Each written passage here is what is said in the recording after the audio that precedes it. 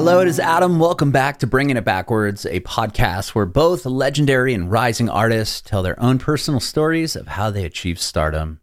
On this episode, we had a chance to hang out with Matt Simons over a Zoom video. Matt was born and raised in Palo Alto, Northern California, and he talks about how he got into music. His grandparents were actually opera singers on his mom's side of the family, but his mom and dad were not musicians, music lovers, but not musicians. He started playing saxophone at a very early age. He also got into jazz, went to college for jazz performance in New York. From there, he started performing in the Brooklyn area, writing and releasing songs. He talked about the success of the song With You, which was chosen for a Dutch soap opera. It was like the theme song to the Dutch soap opera. So that started doing really well. He put out a song called Catch and Release that did really well. And then the remix version of the song went number one across multiple countries. He talked about having such major success in Netherlands and then having that huge success in Europe and how that really didn't translate here to the US until recently. He told us about the record After the Landslide and all about this brand new record called Identity Crisis. You can watch our interview with Matt on our Facebook page and YouTube channel at Bringing It Backwards. It would be awesome if you subscribe to our channel, like us on Facebook, and follow us on Instagram, Twitter, and TikTok at Bringing Back Pod. And if you're listening to this on Spotify or Apple Music, Google Podcasts, it would be amazing if you follow us there as well and hook us up with a 5-star review. We'd appreciate your support if you follow and subscribe to our podcast, wherever you listen to podcasts. We're Bringing It Backwards with Matt Simons. Hey. Hey, Matt, how are you? I'm good, thanks. How you doing? I'm doing well. I appreciate you doing this. Yeah, of course. Thank you so much. I'm Adam, and this podcast is about you, your journey in music, and we'll talk about the record you have coming out as well. Sounds like a plan. Cool. And I appreciate you doing this in the midst of tour. Aren't you like in Colorado or something right now? We are. We just rolled into Broomfield right outside of Denver. We're playing the First Bank Center tonight. It's going to be fun. Wow. How's the tour going? Exhausted? It's great, man. I made it, getting back into the swing of things after being off for so long, but it's like, it's 3 weeks and then we get like a 3-week break and then it's 3 more weeks in Europe. So very cool. End of 2019, I did like an 8-week straight run and that starts to weigh on you a little bit. Oh yeah. Wow. Were you able to wrap that tour up before COVID hit? Yeah. We just December of 2019. Oh, so wow. Really a few months before. That's crazy. Oh, we'll get into that. And also real quick, congratulations, man. You have 1 billion streams on Spotify. I saw that Instagram picture. Yeah. That's wild. The number doesn't even seem real. Doesn't even make any sense. So it's pretty good. Very cool. And I read you grew up in Palo Alto? Yeah, I grew up in Palo Alto. Northern California?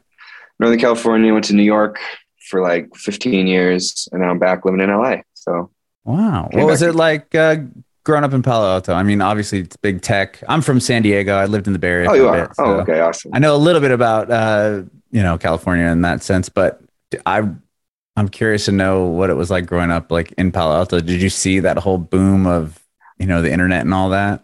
Definitely. I mean, it really started to change and, because when growing up, it was kind of just a regular old suburb of San Francisco. Mm-hmm. I feel like in the mid 90s is when like tech companies really started to move in. And then in the 2000s is when like Facebook and YouTube and Google, all the big heavy hitters came in and really changed the landscape.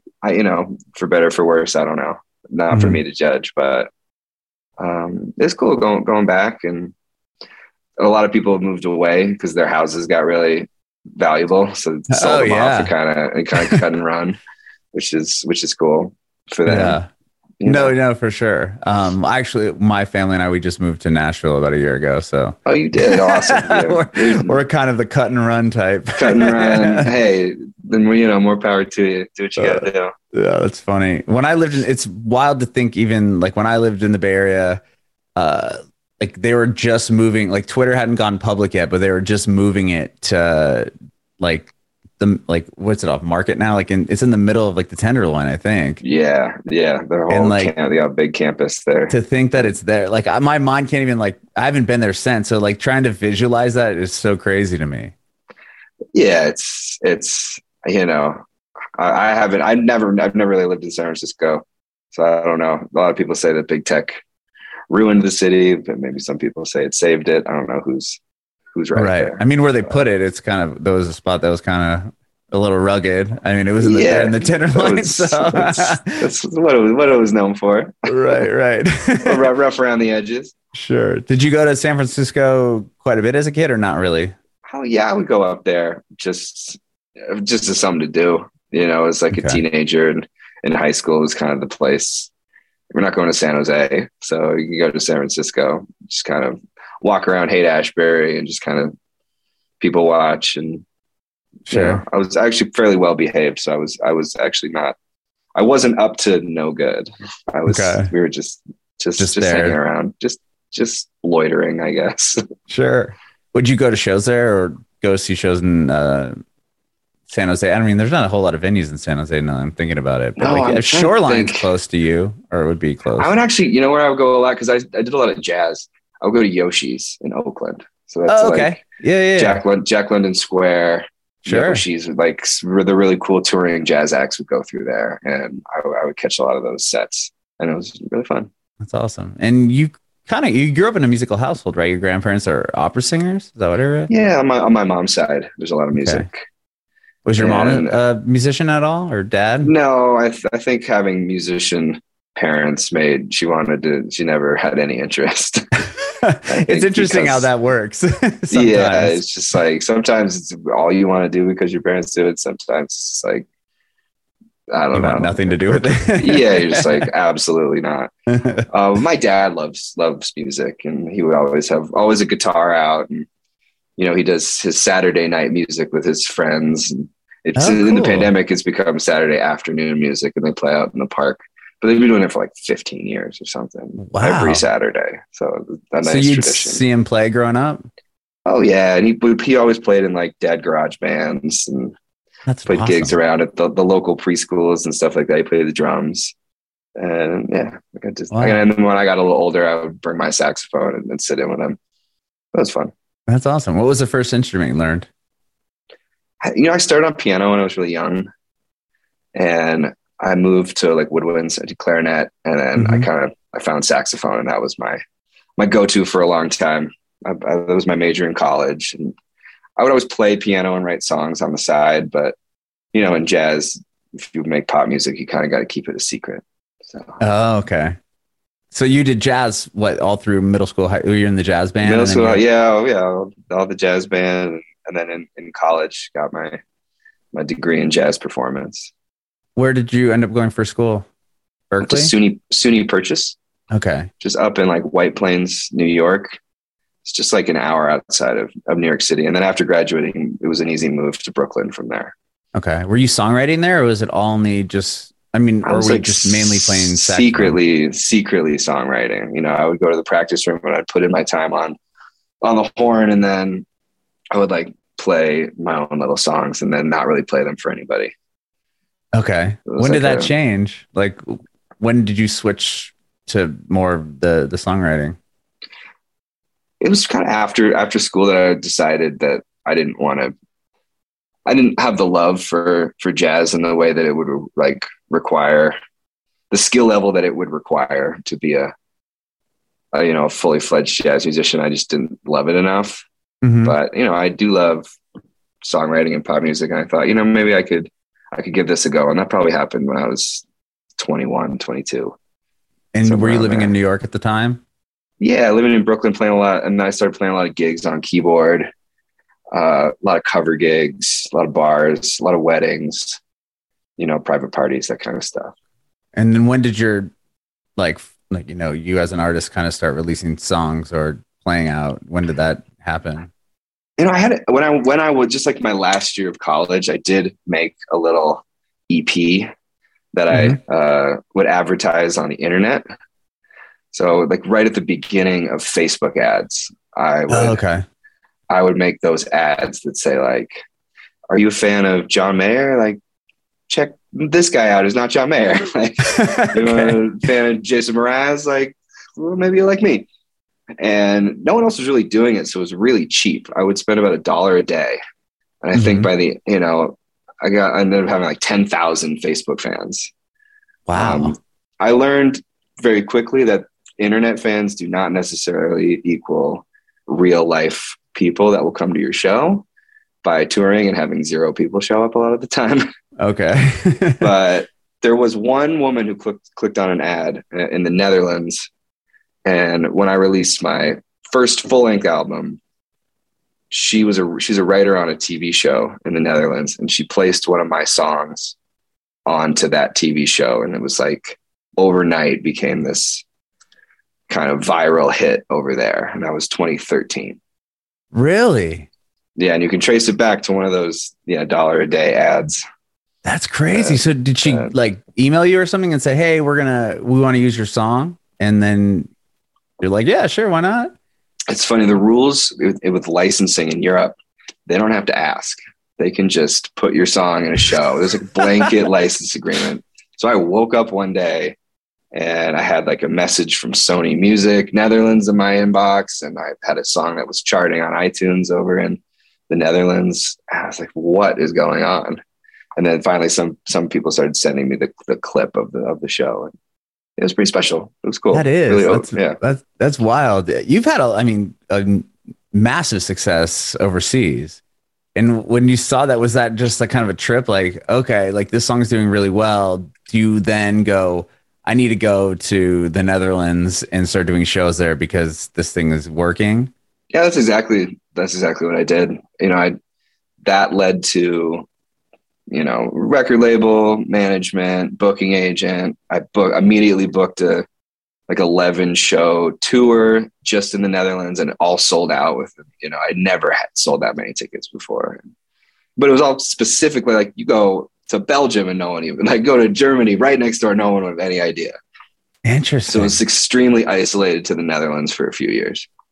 Wow. Well, was the label and booking agent and everything in the Netherlands? Or are they the ones that signed you? All Sony Music Netherlands. The booking agent was this promoter called Mojo, and they would book all my shows for me.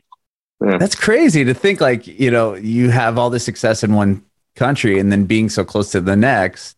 It's just yeah, but obviously now you do, but it was like at the time that must have been pretty bizarre. Like, okay, I can go to this one country and it's just like I'm this huge deal. Yeah, and it's like the size of Connecticut.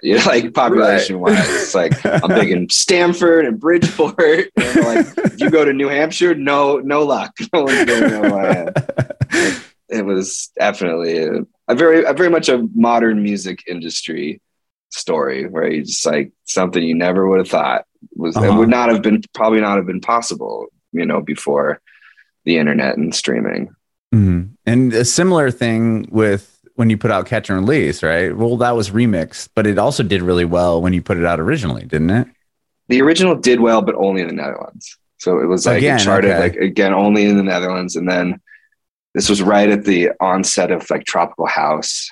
Mm-hmm. And I just remember telling my manager, I think this song could work as a remix, because I feel like some people on SoundCloud were already some very rudimental remixes that the concept was there, but the execution left a little something to be desired.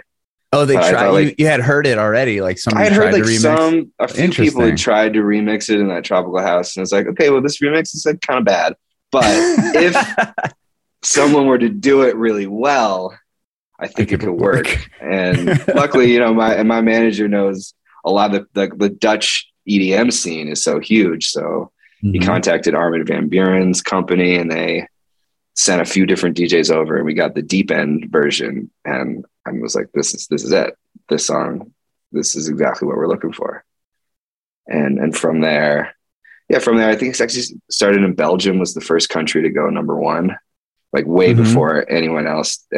And then Germany and France picked it up, and went from there to Spain and kind of all around. I don't know how many countries it was number one, but it was a lot. It was cool. It was a lot, but that's cool to see. You had the isolated Netherlands, and now it's really starting to branch out across Europe.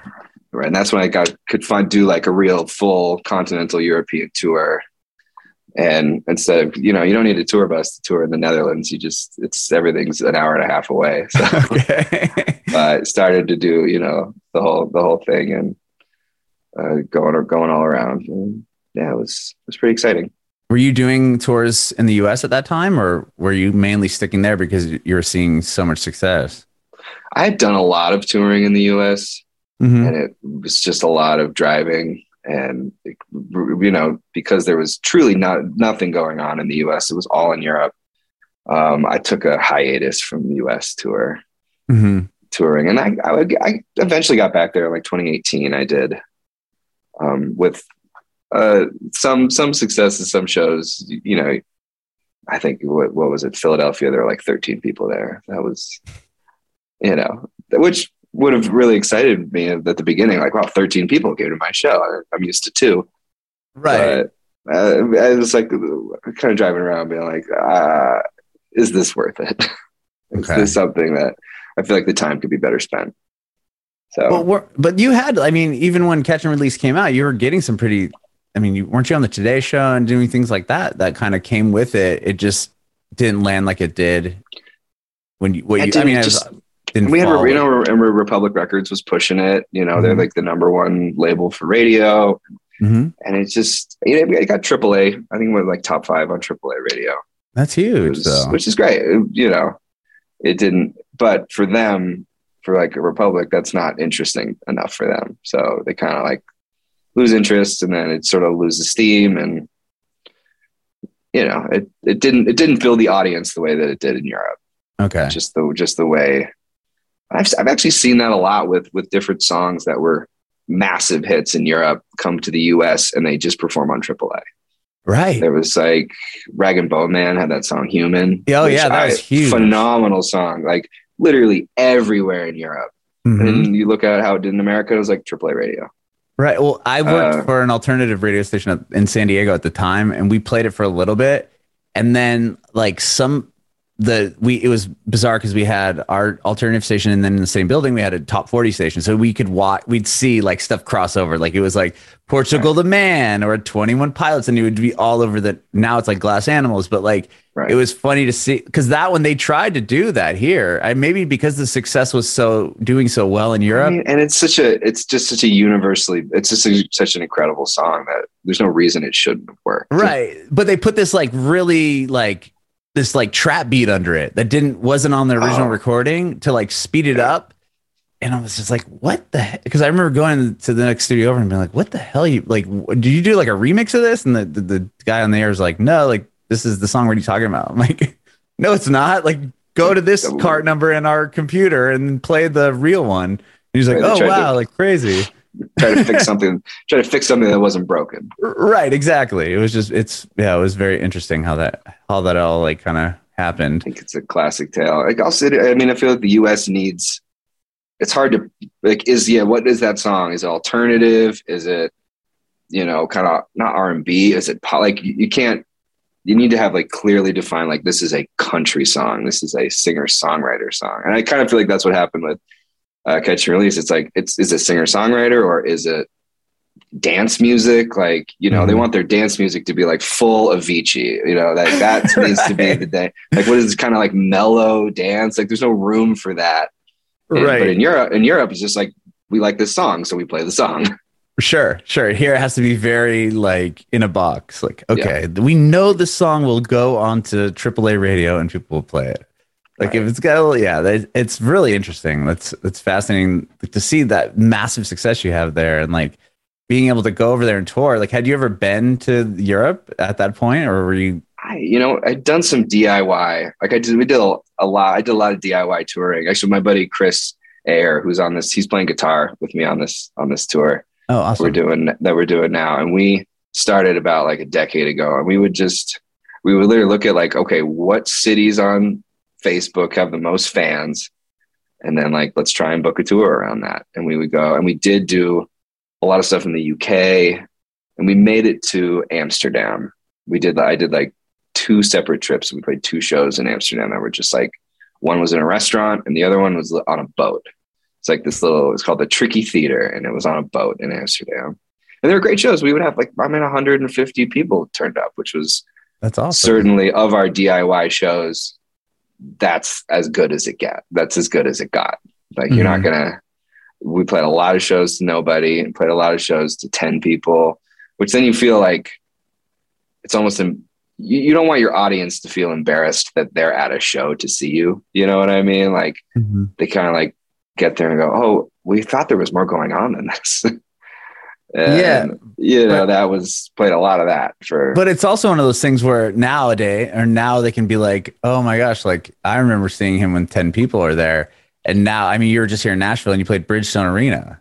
Like, totally. And that's the best case scenario is when people can look back and say like, wow, I got to see them when, but at the time I didn't have a ton of confidence that would be what was going to eventually happen. So it just kind of felt bad in the moment, but it's all a part of the process. Sure. Well, from there, like when did you start seeing like more momentum, on this side of the world as far as like US goes? The funny thing about Catch and Release is it's been a slow burn. Because it didn't have that big spike in radio, people are still discovering that song. So it's kind of stayed like the number of streams it gets every day has stayed consistent for the last like 5 or 6 years. Like it doesn't go down. Wow. That's awesome. Which means a lot more. And it is one of those songs that people, they might not know my name, but a lot of people have heard that. It's got Sirius XM radio and people have just come across it. You know, not everybody, maybe 1 out of every 5 people you talk to is like, oh, I know that song. So it's just kind of been a slow burn. And then this, I mean, playing Bridgestone Arena, like I'm not headlining that room. I'm not. But still, you're on the tour. I'm not bringing all those fans in there, but being on and getting to play for that many people every night in America has been a real treat. That's awesome. I didn't necessarily earn it. But. I would, not agree with that, but you obviously been doing this for a long time. You've put so much work in. You've got a ton of songs, a ton of records out, and you're doing, you're playing Bridgestone Arena because they could have gotten somebody else if they didn't think, you would fulfill it. But you said you were doing you said 8 weeks in a row before COVID happened. Yeah, in 2019, I put out a record after the landslide, and I basically told my booking agent, it was like, in Europe, anywhere that will have me, I want to go. So I want to go to a bunch of we went to Finland, we went to Sweden, I had never played before, went to the Baltics, like Latvia and Lithuania. So we just did any European city that we could get like a 200 to 1,000 person club. And it ended up being a really great experience. And I got to, connect with, some different places I've been meaning to go and play, and just kind of explore like, okay, who's here? Who's the audience here? And so, but when you get back is when everything shuts down, or not long after you get back. Yeah. It may have been my fault because at the end of that year, I was like, I'm going to take a break. Oh, okay. So you already kind of knew that you were going to write this next record? I was write a new record. It just kind of moved, like my wife and I moved right before the pandemic started. So yeah, I like to say that it was my fault that we all had to shut down, I think, because I at New Year's made a wish that I'd travel less.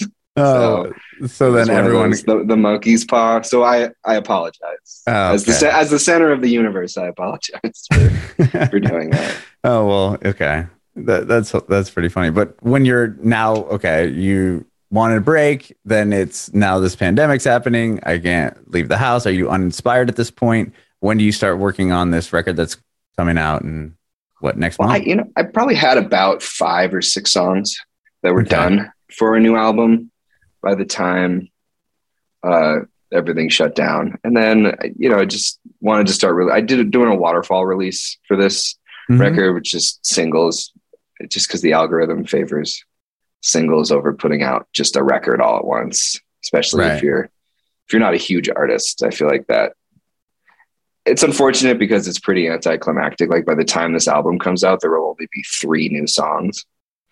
that haven't been released yet. But I feel like that's, yeah, you kind of want to do that, right? You're giving each song its own space and its own light. If you didn't have a song that you could put out as a single every time, then maybe like there's no real album cuts anymore, which I think is cool. It's just, it's changed. It's just changing. I like thinking about, I mean, I feel like artists enjoy thinking about like an album as this is a phase of my life. And if you just have singles that are rolling all the time, it's tough to make one like coherent statement. I see what you're saying. But this is how we chose to do it this time. And I think, but in that same, like, what I'm wondering, like, do you feel, I guess it wouldn't matter. Like, do you feel like doing it that way? Are you looking at each song as a potential single when you're writing and putting out? Or is it just like, this is a great song, it's going to make the record and we'll put it out when it feels right?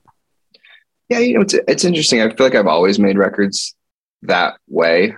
Mm-hmm. Whereas I like to treat each song like it's a single, so that maybe the album, instead of reading like with one sound or one producer, it's got a whole lot of different producers, almost like it plays like a playlist. Mm-hmm. And the thing that is consistent would be my voice and my writing, but the production is always kind of all over the place, which is why I called this album Identity Crisis. Okay. I feel like I do get asked that question. It's like, okay, describe your music in 3 words. And I think an identity crisis is those are the 3 words that I okay to describe it. So when you start the record, you said you had about 6 songs and then the pandemic happens. And do you seek out a different producer on each song, or like, tell me about putting the album together? Usually it's, I do writing sessions, mm-hmm. and it's with a producer in the room. And a lot of times their demo will be really great. It'll be, so all we have to do then is just kind of turn that demo into an album ready song. But if I'm doing a lot of writing sessions with a lot of different producers, that's going to make a bunch of different songs that don't necessarily fit together sonically. Mm-hmm. But if you can get one person to mix everything, then that can help. Okay. That a lot. So definitely with this record, I've got 4 or 5 songs that were produced by a guy in Sweden. His name's Hampus Lindvall. I just love working with him. I found him on Spotify. I was listening to Benjamin Ingrosso's cover of All Night Long by mm-hmm. Lionel Richie. And it's just the production on it is just like so modern sounding. And I hadn't heard anything like it. I told my manager, I was like, I want to work with this producer for the next record. Wow. And then you guys just reached out to him? And yeah, we just reached out to him, and then he ended up doing probably about half the songs on this album. And was that like a Zoom thing? Like, cause it was COVID, or did you actually get a chance to go out there and work with him? Fly him here? I ended the tour in Stockholm, and he was in Stockholm. So the end of the 2019 tour, we did this really funny gig where it was on a boat, like a cruise ship, and we went from Turku in Finland to Stockholm. And it was a weird way to end the tour, but it was fun. But then in Stockholm, I got to stay a few extra days and meet up with Hampus, and we wrote 2 songs together that are on the album, and he helped produce a couple more. Wow. Okay. And when you were doing the rest of the record, was it done virtually at all, or not? Yeah, a lot of it was done virtually. So how was that? The new song, he kind of nailed it. I think people work differently, but he's really good at just sitting down and fleshing out a concept. Like the song, In Case You Missed It, I wrote that with my buddy Chris, and it was just a guitar lick and a vocal, and then Hampus turned it into, and what he sent back the first run was like, this is done. Like, this sounds so great, like minor tweaks, but he's really an expert at just fleshing it out immediately. Mm-hmm. Would you work that way again, or do you prefer in person? I don't, it's now that the new album is done, it's time to start thinking about the next one. And maybe it's time to step away from the identity crisis and kind of work with one producer, have one, make that album that is just like, it's kind of sonically not the same, but lives in the same world. Gotcha. Amazing. Well, I love the record so far, what I've heard of it, and congratulations. Like I said earlier, 1 billion streams. Like that's just unreal to think about that. And the tour, it sounds like it's going rad. The venues are playing. Is it hard to adjust to like those arena-ish settings? I've done a lot of it in Europe, so okay. Not as much here. No, I've never done it over here, but it's actually kind of fun switching it over. Sorry, go ahead. Oh yeah, it's interesting, talking, because in Europe you never know how much English the audience really speaks. Like it's not their first language. Then you're in the Netherlands, everyone speaks English, but there's always something that can be a little lost in translation when you're telling, the in between song banter. And so it's fun to do that on a big scale in the US because it's, they're Americans. Like you can speak just like the way that German people probably want to, when they go travel around Europe, it's a lot easier when they're in Germany. Right. Connect with an audience. So it's fun for me. That's awesome. Well, again, congratulations. The record's coming out next month. And thank you so much for taking time away from, being busy and touring and everything else to chat with me. I really appreciate it. It was a great chat. Thank you. Yeah. I have one more quick question for you, Matt, before I let you go. Sure. I want to know if you have any advice for aspiring artists. It's a good question. It's tough because I would say I don't know the thing. I mean, obviously, once you got to put in your thousands of hours of practice. You got to play a bunch of gigs, got to play a bunch of shows. But in terms of like marketing yourself, I would say find the thing that nobody's doing yet and do that. But that's tough to say what that is. And I wouldn't know, probably it's TikTok, but maybe because everyone's doing TikTok, it's already past, like it's already behind us. So what's the next, like thinking ahead, looking forward, what's the next thing that's going to help you to stand out from the thousands and thousands of other young artists that want to do this career? Because with the internet, it broke down all the barriers to entry, but on the other hand, it broke down all the barriers to entry so that everyone can do it in their basement.